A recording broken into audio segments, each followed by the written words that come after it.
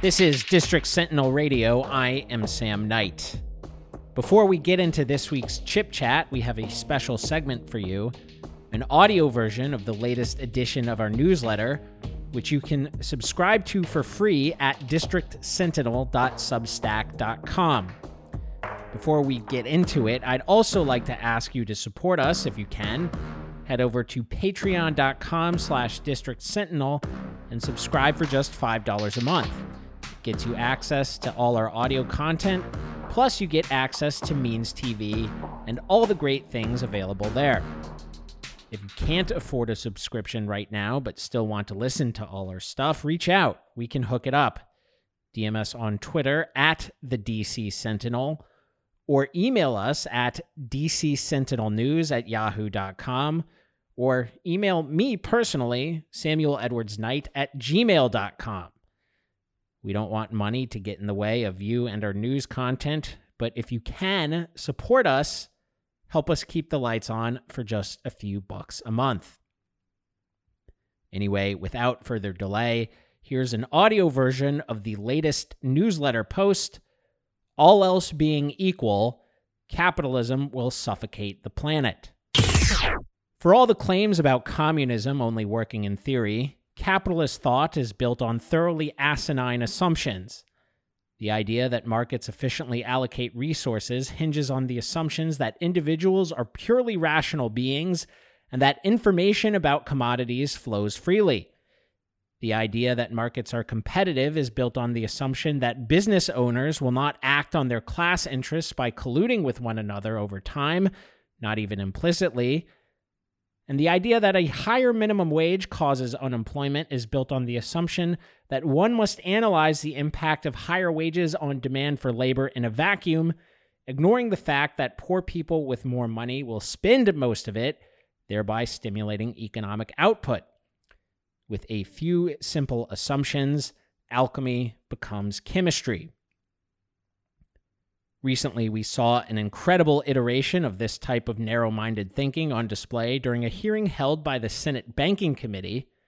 The top Republican on the panel, Pat Toomey from Pennsylvania, blasted the Federal Reserve for its meager approach to addressing the impact of climate change on the financial industry by making an incredibly facile assumption. Put simply, neither the warming of the Earth's temperature nor severe weather events are a threat to the stability of the financial system. Experience bears this out. In the last 11 years, a time period that included 4 of the 5 costliest hurricanes in U.S. history, we haven't found one bank failure caused by any weather event. In fact, we're not aware of any bank failure in the modern era due to weather. It's maddening enough that Toomey's analysis comes with the steady rise of the oceans threatening coastal communities across the world. On top of this, the western U.S. is currently dealing with debilitating droughts with the hottest months of summer yet to come. Farmers in New Mexico are being told to refrain from planting crops this year. Ranchers in Washington are selling their cattle and applying for emergency aid as grass for grazing has withered. The governor of Utah, Spencer Cox, urged his state's residents to pray for rain this past weekend, with soil moisture at record lows.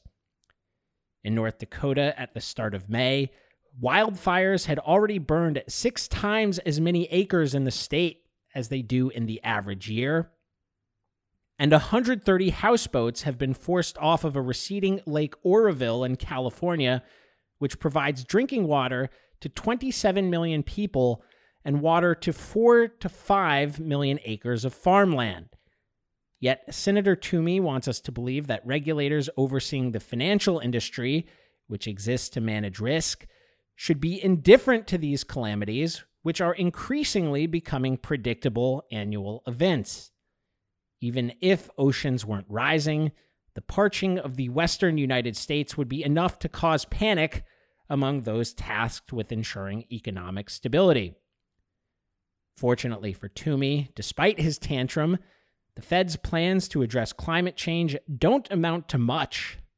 The central bank has merely been pressing big banks to reveal how their balance sheets could be adversely impacted by the effects of climate change, something that many banks have already been doing in part because European regulators are getting ready to subject global banks to climate-related stress tests this year. The Fed's aim, as Reuters reported on May 13th, is simply, quote, to identify risk. Here was Fed Chair Jerome Powell in March.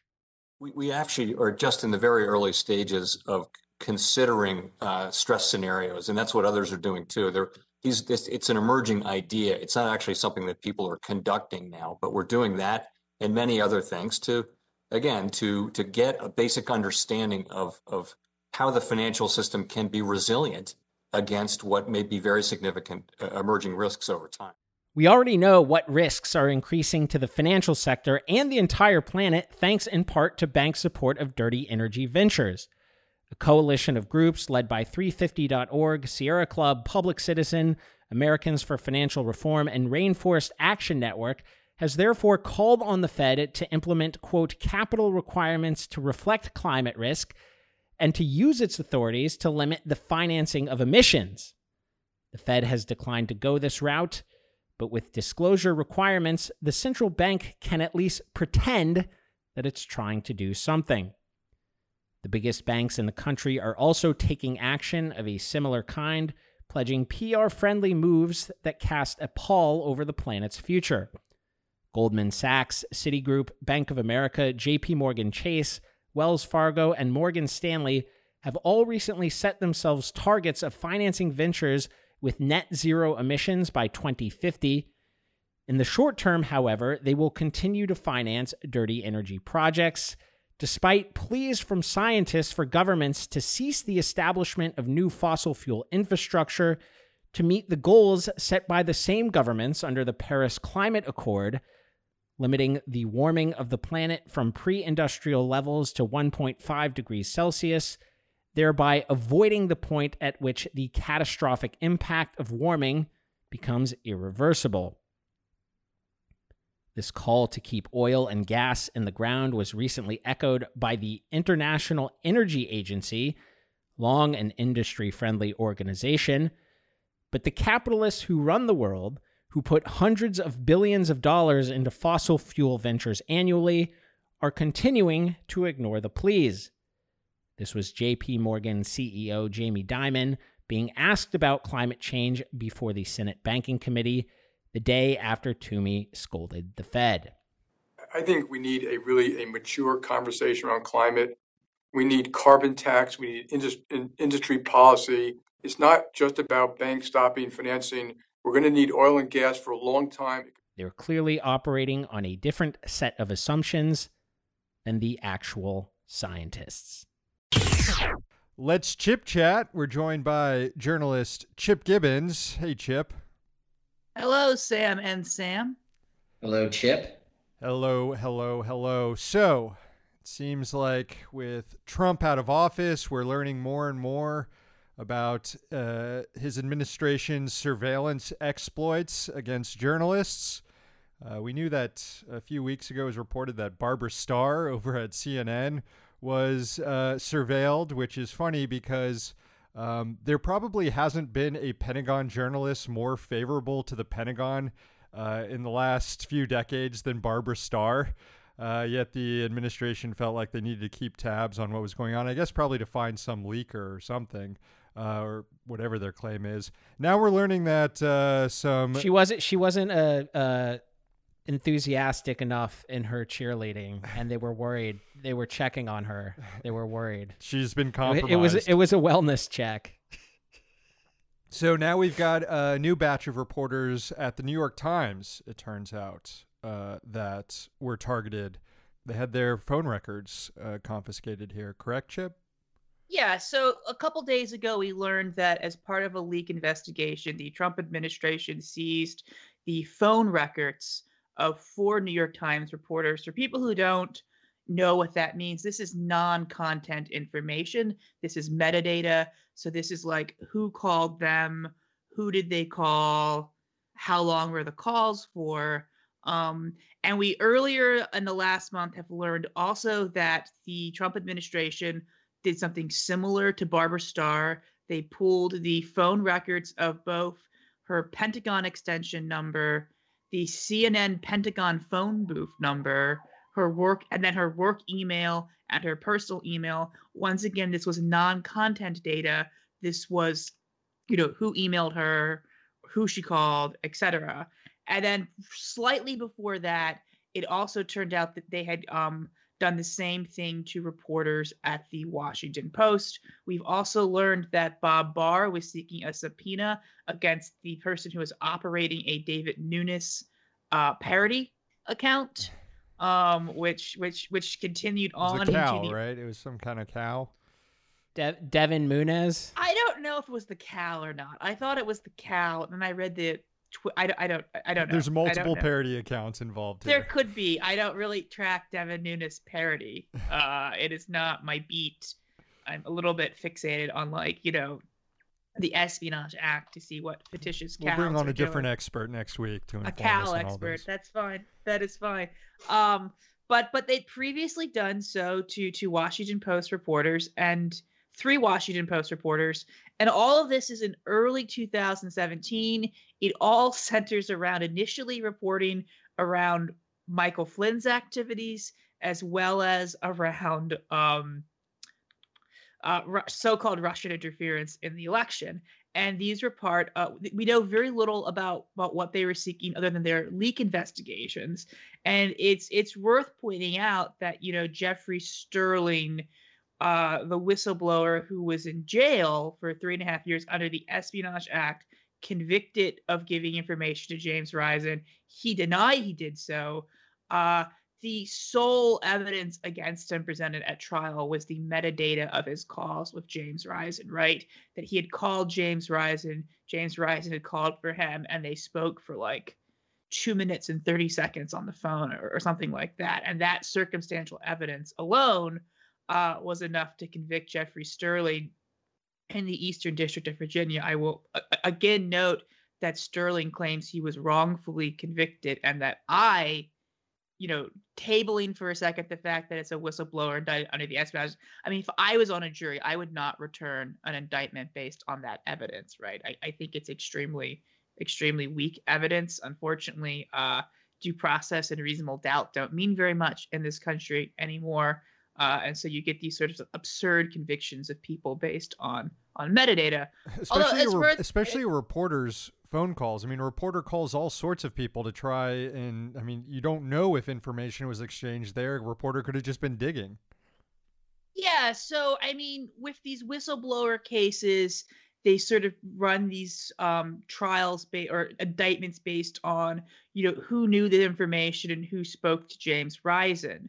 So, in the Daniel Hale case, which we talked about a lot, Daniel Hale was not allowed to argue in court that someone else gave information, was the source of the leak, unless he could prove the existence of someone who had that information and had a relationship with the same reporter. Funny story, in Jeffrey Sterling's case, his defense did present evidence of the existence of someone. One of the prosecution's witnesses was a Senate intelligence employee who had been fired from the committee for giving information to the exact same journalist, right? And the whole reason the whole reason Jeffrey Sterling is targeted is because in 2003, he went to the Senate Intelligence Committee as a whistleblower and gave the information about Operation Merlin, the CIA covert action against Iran's nuclear program. And then it shows up in James Risen's book in 2006. And the Bush administration is very convinced that someone from the Senate Intelligence Committee had given James Risen this information. A number of people knew the information that Sterling had, that Risen published.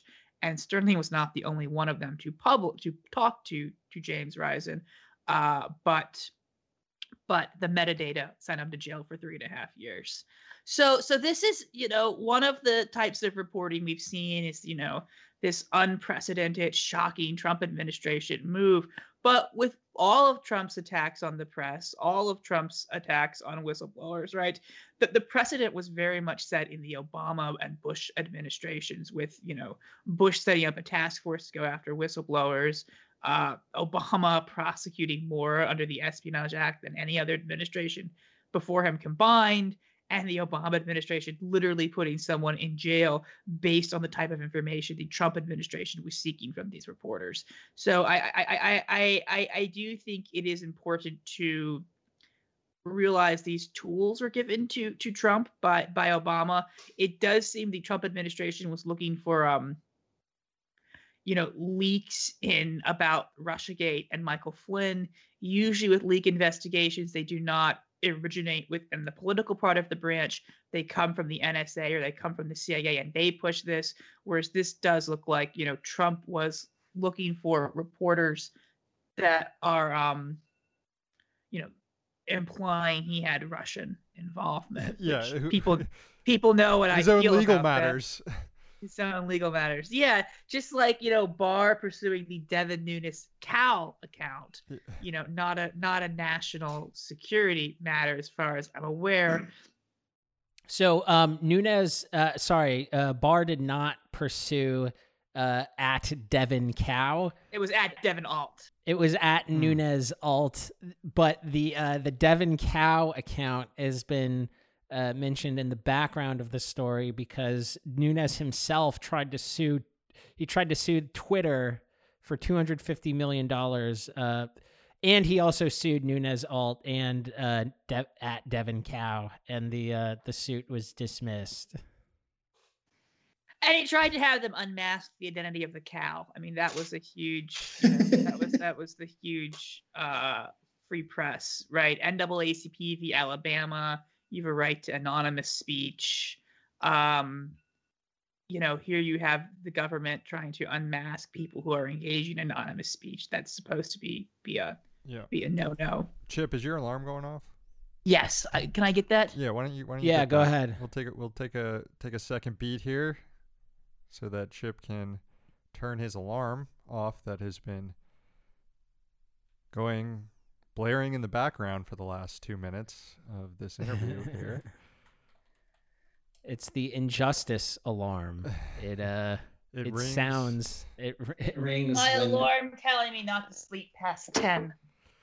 So, Chip, buddy, I wish I could sleep past 10. Yeah, same. I wish I could sleep past 7.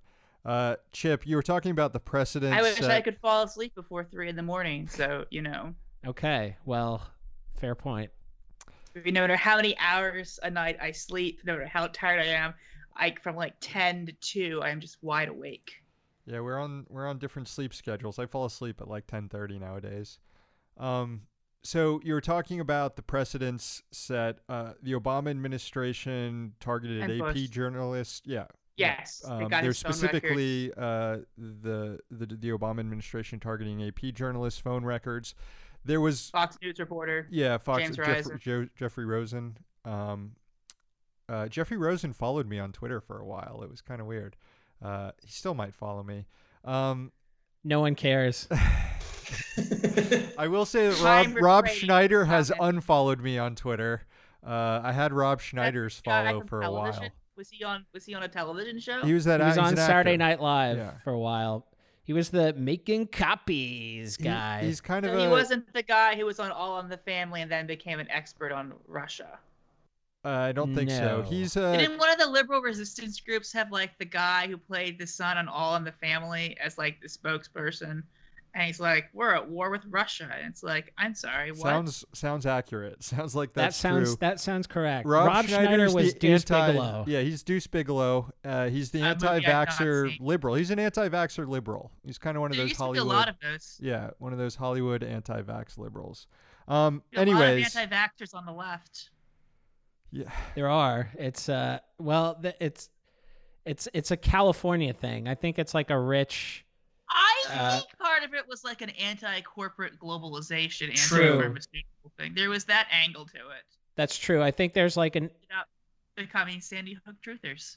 There's also a link between people who criticize Monsanto and transgenic agriculture, which has problems for sure. But usually the people who fixate on these issues don't exactly get to the crux of why these things are problematic, why Monsanto and crops that are built to resist heavy applications of pesticide are problematic.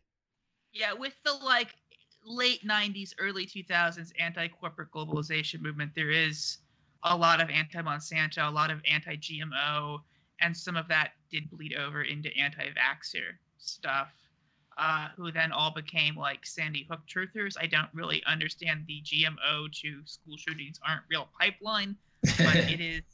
If you go on that website, right, like naturalfoodnews.com. Have you been on that website, like naturalfoodnews.com? It's been a while. And like you're like, oh, I'm gonna learn about like organic kale. I'm gonna learn about organic kale. Then like all the articles are like, Sandy Hook didn't happen. It was a false flag. Yeah. Like, why do you? This is not news about natural food. I'm very, very upset. I wanted to learn about like, organic kale and how like corn syrup and the salad dressing caused COVID.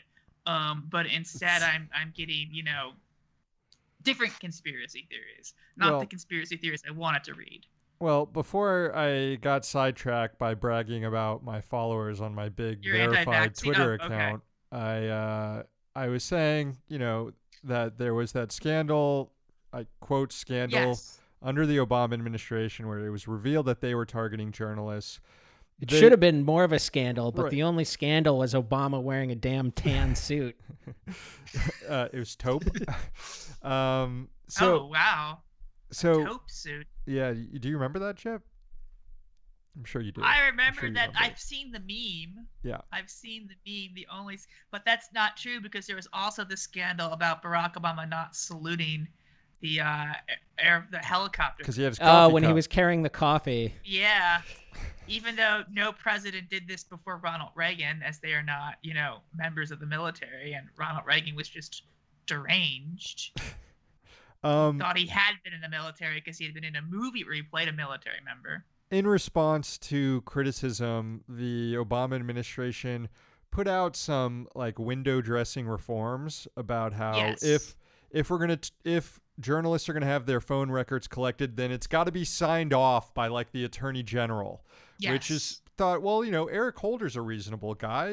We should, I didn't liberals think are like, that. well, I'm saying, the way liberals at the time responded who were satisfied with these sort of window dressing reforms is they trust Eric Holder. Of course, the next guy who was attorney general was Jeff Sessions, who seemed to have no qualms whatsoever about targeting leakers or being a part of this war on leakers within the administration.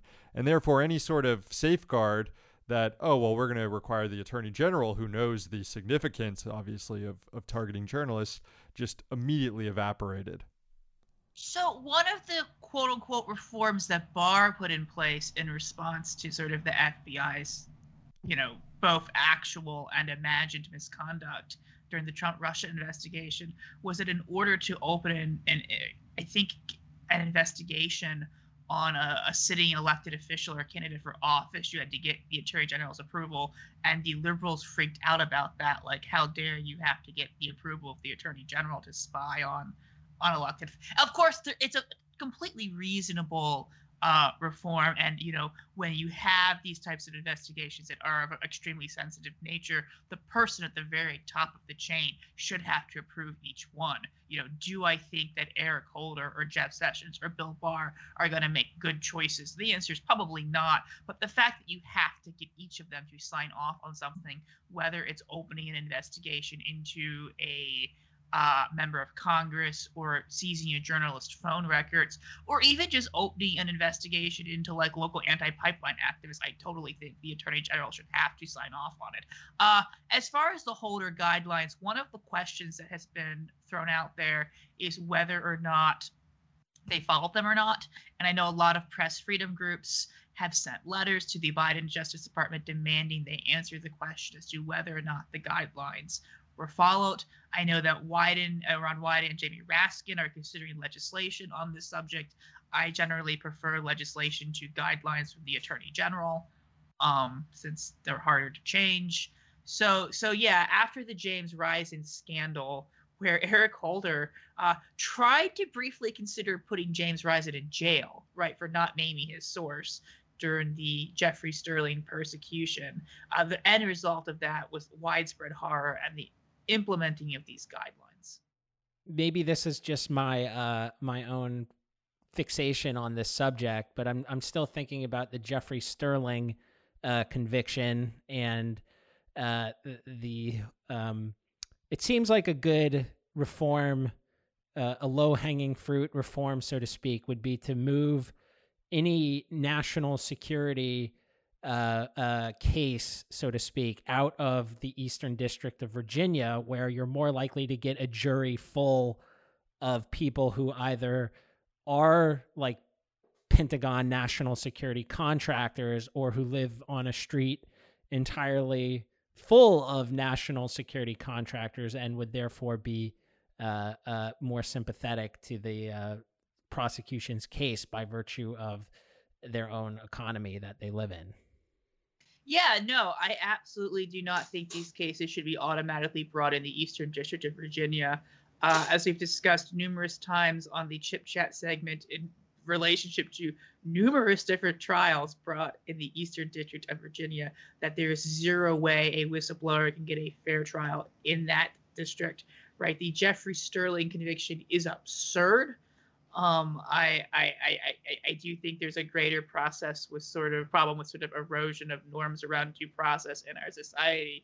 But I also think that's just also the Eastern District being absurd, right? Returning a conviction based on circumstantial evidence. So I don't think most people realize this, because circumstantial evidence is usually used as a pejorative term. As a legal matter, circumstantial evidence is no less evidence than like non-circumstantial evidence, right? And you can convict someone, you can send someone to the death penalty, you can give someone the death penalty based, solely on circumstantial evidence. I don't think most people realize that, because when you hear circumstantial evidence in layman's terms, it's like, you have circumstantial evidence, Sam, I ate the M&Ms, implying that, your evidence is not real evidence to I think accuse there's all me of sorts eating of the M&Ms. There's all sorts of types of circumstantial evidence, some a lot stronger than others. But in legal terms, circumstantial evidence is evidence. You can convict someone on circumstantial evidence alone. You can murder someone. Well, there's certain circumstances that are irrefutable, like that are just like, well, there's only one situation in which these circumstances could have arisen. I'm not sure what the debate is here, though. We're getting into a legal epistemological debate that might be a bit above the two Sam's pay grade here. I think we're going to have to. Well, I think that there's a certain thing where it's like. I don't want Sam Sachs on my jury. I don't want Sam Sachs on my like jury. If there's people saying, well, the Wuhan lab was located in the same place that the coronavirus started. That's a piece of circumstantial evidence. It is. It's not as strong as scientific evidence that would find traces of the virus elsewhere not related to the Wuhan lab. No, but you're saying just like the NDA authorization to investigate the origins of Lyme disease, right, is based on similar circumstantial evidence that Lyme disease, when we first recognized it, emerged in this town Lyme, where there was a U.S. bioweapons facility, which is, when strange illnesses arise near, bio research or bioweapons, people tend to wonder, is there a connection? Well, I'm not familiar with this Lyme disease. The Lyme disease, really? This seems like one of the conspiracy theories you'd be really into.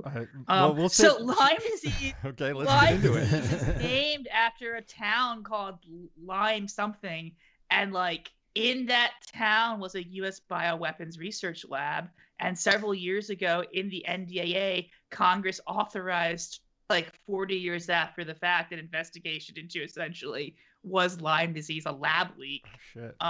Were they infecting ticks and stuff? Well, since that, in the intervening 40 years between the discovery of, Lyme disease, this strange illness, and I think it was Lyme, Connecticut or something that I don't know. And the NDAA, we've discovered fossils or frozen ambers or something thousands of years old with the same disease in it. But it was first discovered after a weird outbreak in a town where there was a U.S. bioweapons. So you're saying it was Congress. It was an ancient alien research lab that leaked Lyme disease. Several. Okay. Do we have any idea, Chip, on how? I have no idea about it. Anyway, we're going to ask me, I'm not going to answer. Okay, we probably don't have an idea, but care to wager a guess on how these records were collected? I'm thinking when it's metadata. Subpoena? Do you think the government just went to the companies and the phone companies and collected this metadata? Because it wasn't too long ago when we learned that it was alleged that the government already had this data in massive stores that they could just kind of search their databases for. I would assume they either got a subpoena or a national. I believe I've seen the word subpoena used in some of the articles, but not all of them. You can get this type of information either through a subpoena or a national security letter. You don't need a warrant. It's a very low bar. People remember my 5-year struggle to release the FBI's files on the International Solidarity Movement, right? They pulled the call records of 2 of the ISM activists. And there was I don't even know what they were investigating there, right? There was no reasonable suspicion of a crime or anything. So these records are not that hard to pull. And to bring in something that I have reported on, there were subpoenas to obtain the personal information of WikiLeaks volunteers, many of whom lived in Iceland, were Icelandic, and one could presume that maybe they could go to a foreign intelligence surveillance court to get this sort of information. In this case, there were subpoenas delivered to Google and Twitter in order to receive this information. I think it's important when we talk about surveillance and surveillance without much due process is that there's an assumption that because there's this complete lack of due process, these are things that the government doesn't really want people to know about. But at the end of the day, I think they kind of do want people to know about some of these things because they want to, create this sort of panopticon chilling effect. And they want people to know to a certain extent that they can obtain these files. Chip, you're looking a little skeptical here. I'm just thinking about sort of, in the 60s, right? I think it was the 60s, Smith v. Maryland, the Supreme Court rules you don't need a warrant to get metadata. There's an incident where this woman is getting prank calls and they go and put some sort of device at the phone company that records, back in the 60s, this is a big deal to see who's calling someone. Today, you could just, I guess, look at the Verizon bill and records all that. And the Supreme Court rules it's not a search. And Congress goes and passes legislation which requires you to get a subpoena or a national security letter to get this type of information. So the standard's incredibly low, but there is a standard because people in the elected branch were disturbed by the Supreme Court being like, this doesn't need a warrant. Of course, they didn't make the standard a warrant. They made it a subpoena or a national security letter, which neither one is that hard to get. The Biden... go ahead, Sam. I was also going to say, I think it's important to note that in the context of this sort of erosion of due process and the erosion of civil liberties that, as Chip noted, has spanned several administrations now. It really all stems from the war on terror mindset and the country's reaction to 9/11. And in some of this reporting, we see that, President Biden is sort of saying that, I would never subpoena the records of journalists. Well, let's see about that. We're only 5 months in to the Biden administration. This is a guy who called Julian Assange a high-tech terrorist just for publishing information. a guy who didn't really seem to have much of a problem with the Obama administration going after James Risen, the AP reporters, et cetera, et cetera. It really stems to a deeper malaise in society and a collective sort of sickness that we haven't really been able to treat since the attacks of 9/11. Yeah, I mean, 9/11 is part of the story here, but the war against due process in just sort of mundane criminal matters predates 9/11 by a long shot. It goes back to, as soon as the Warren Court is making decisions like Miranda, and for decades you have these Nancy Grace types on television who do this sensationalistic crime reporting. Everyone's guilty already because they're on the television and they know more than anyone else. And, when people aren't found guilty, it's because of, high-priced defense attorneys and liberal judges and just this sort of bullshit narrative that's been allowed to fester. And unfortunately, I think a lot of people across the political spectrum, engage in a lot of Nancy Grace-like behavior or sort of question concepts like, is someone, reasonable doubt and things like that. So I think it's a wider cultural problem. There used to be civil liberties groups that defended the due process rights of the criminally accused. That's increasingly politically unpopular, even more so than it was. So I don't know. It's a dark situation when it comes to the state of criminal procedure in the United States, and the problem is far greater than the war on terror. And it also involves a lot of well-meaning people because, bad crimes do happen, right? Violent crimes, crimes of exploitation, crimes of abuse. And, you get these sorts of highly sort of emotional subjects, and people just come in and exploit that to okay, take away, you make it easier to search people's houses, make it easier to convict people, less evidence required, vilify defense attorneys, vilify, judges who don't throw the books at people. And there's a lot of different moving pieces here, including some well-meaning people who are rightfully reacting to horrible, violent crimes, as well as just cynical authoritarians like Nancy Grace and the drug war.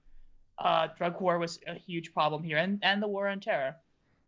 I think a lot of this also goes back to the need to abolish police. And these are, federal investigators. They're not like your beat cops. But at the end of the day, they are police. And one common characteristic of a lot of police officers is they're really fucking lazy. And if they have tools and methods that allow them to find answers, regardless of the civil liberties that are violated in the process, they will often choose those methods. So if you're in a leak investigation at the Department of Justice, why not just go and subpoena every journalist or find every journalist's phone records and do an easy job with your investigation there? So, I mean, even if we, had some sort of cultural awakening that moved to enact, tighter controls on investigators and police and rules, I mean, they'd still break them. I might be trending too much into an anarchist argument here against that anybody in this position is going to be corrupted, so we can't have these positions. But cops aren't allowed to do a lot of things, and we still see them engage in a lot of these behaviors that violate people's civil liberties. Yeah, I don't disagree with that, but I think they're both problems, right? And I don't think one nullifies or excuses the other, right? The fact that we have people in our society who may or may not be well-meaning, who are screaming that it's too hard to convict people in certain really bad crimes. Well, how do we rectify the fact that we do have an unequal justice system that allows people who crashed our economy, who exploit millions, who engage in rampant fraud to not face any sort of punishment, whereas, someone who uses a counterfeit bill to buy cigarettes is executed by cops? You have to somehow highlight this discrepancy. Yes. No, I agree with that. Yes. I don't have any sympathy for financial crimes. And in those cases, the reason why these people aren't prosecuted is because they do have access to well-connected, high-cost defense teams, and there's they're a also number of reasons why they're not prosecuted. probably the complexity of crimes too. A lot of the conduct is legal.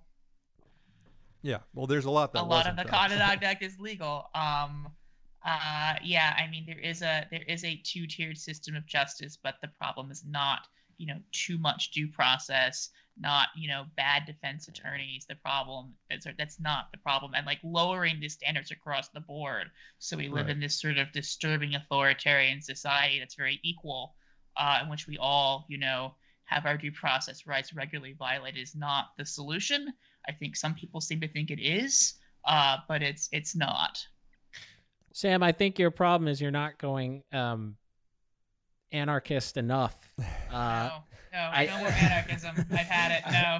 Well, I was just going to say SK that is the anarchist in the duo here. Bring back the UFOs. I prefer that to the anarchists. Well, I just think in this case, it's not so much an issue of police abolition as it is of like national security state abolition, because in the cases of the reporters and the subpoenaing of their records, we're talking about like the heart of the legal matter is, we have an unofficial State Secrets Act, and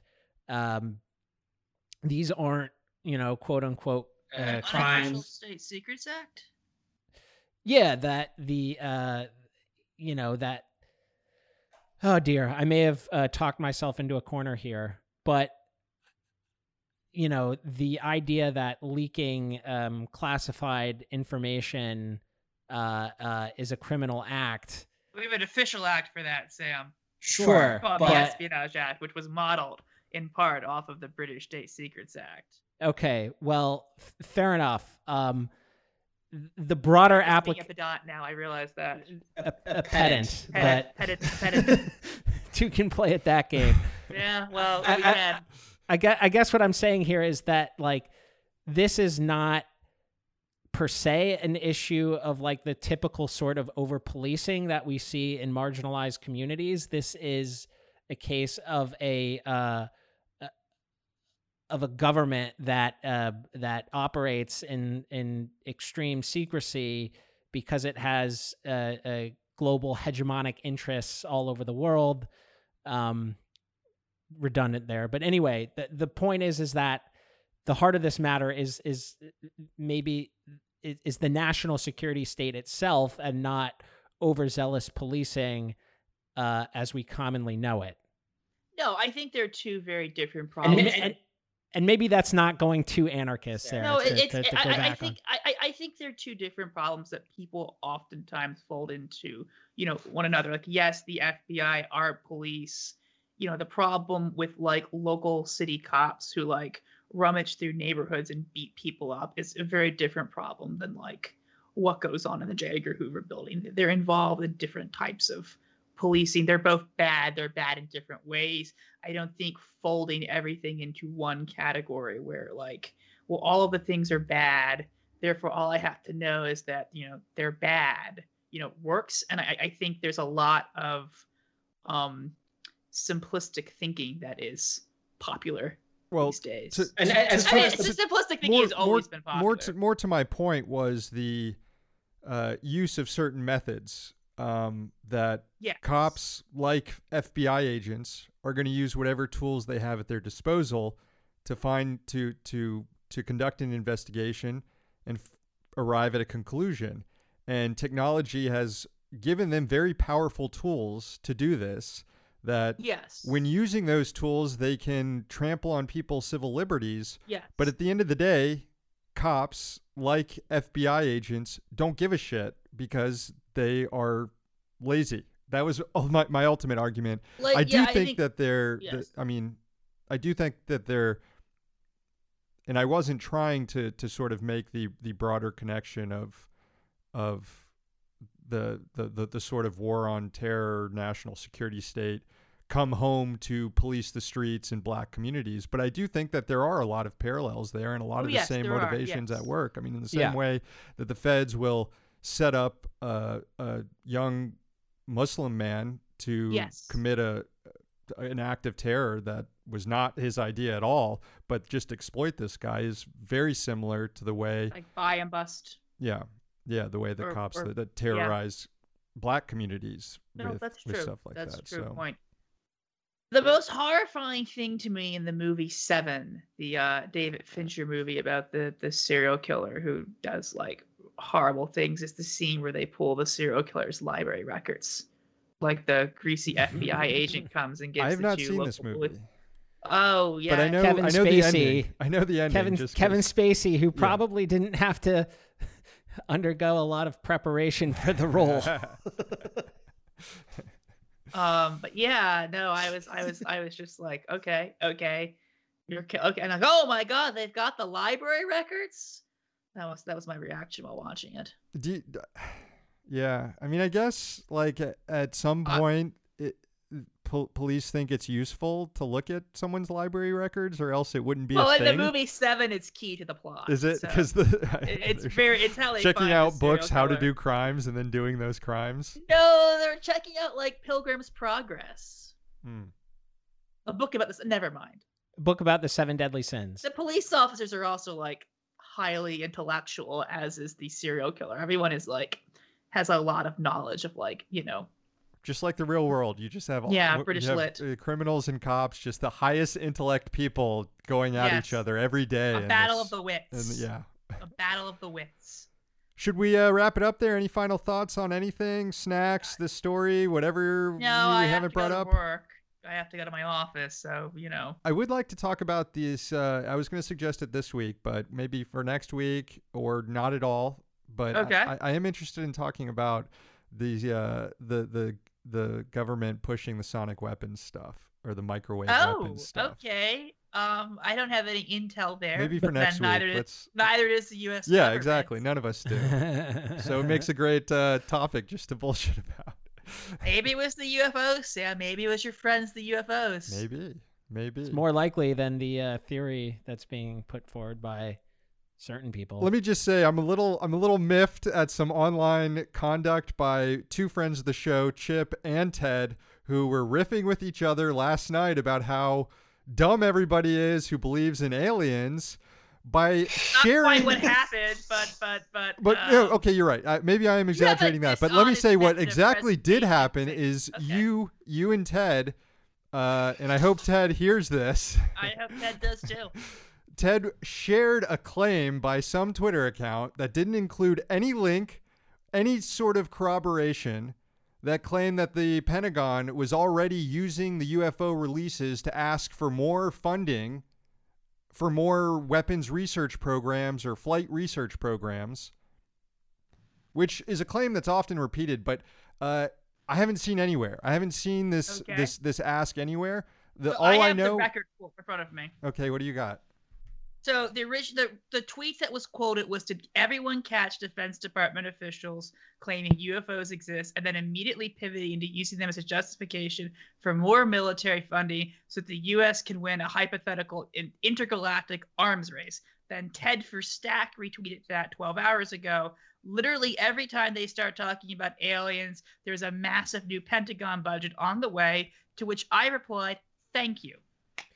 I would just note that there is always... I would like to note that Sam made a claim that Ted and I were online riffing about how dumb everyone is who believes in aliens, and literally Ted said something about Pentagon budgets, and I said, "Thank you." I would like people to recognize that Sam has a very dishonest style. What were you thanking Ted for? I used to watch the Dr. Phil show, and when in the Dr. Phil house, Dr. Phil would physically shake you and tell you he was sick of hauling your lazy ass around. You would have to thank him for doing so. I'm just saying, I would have expected. Every interaction in the Dr. Phil house, Sam ends with "thank you for sharing." And on that note, I end this program with Sam Knight, Sam Sachs.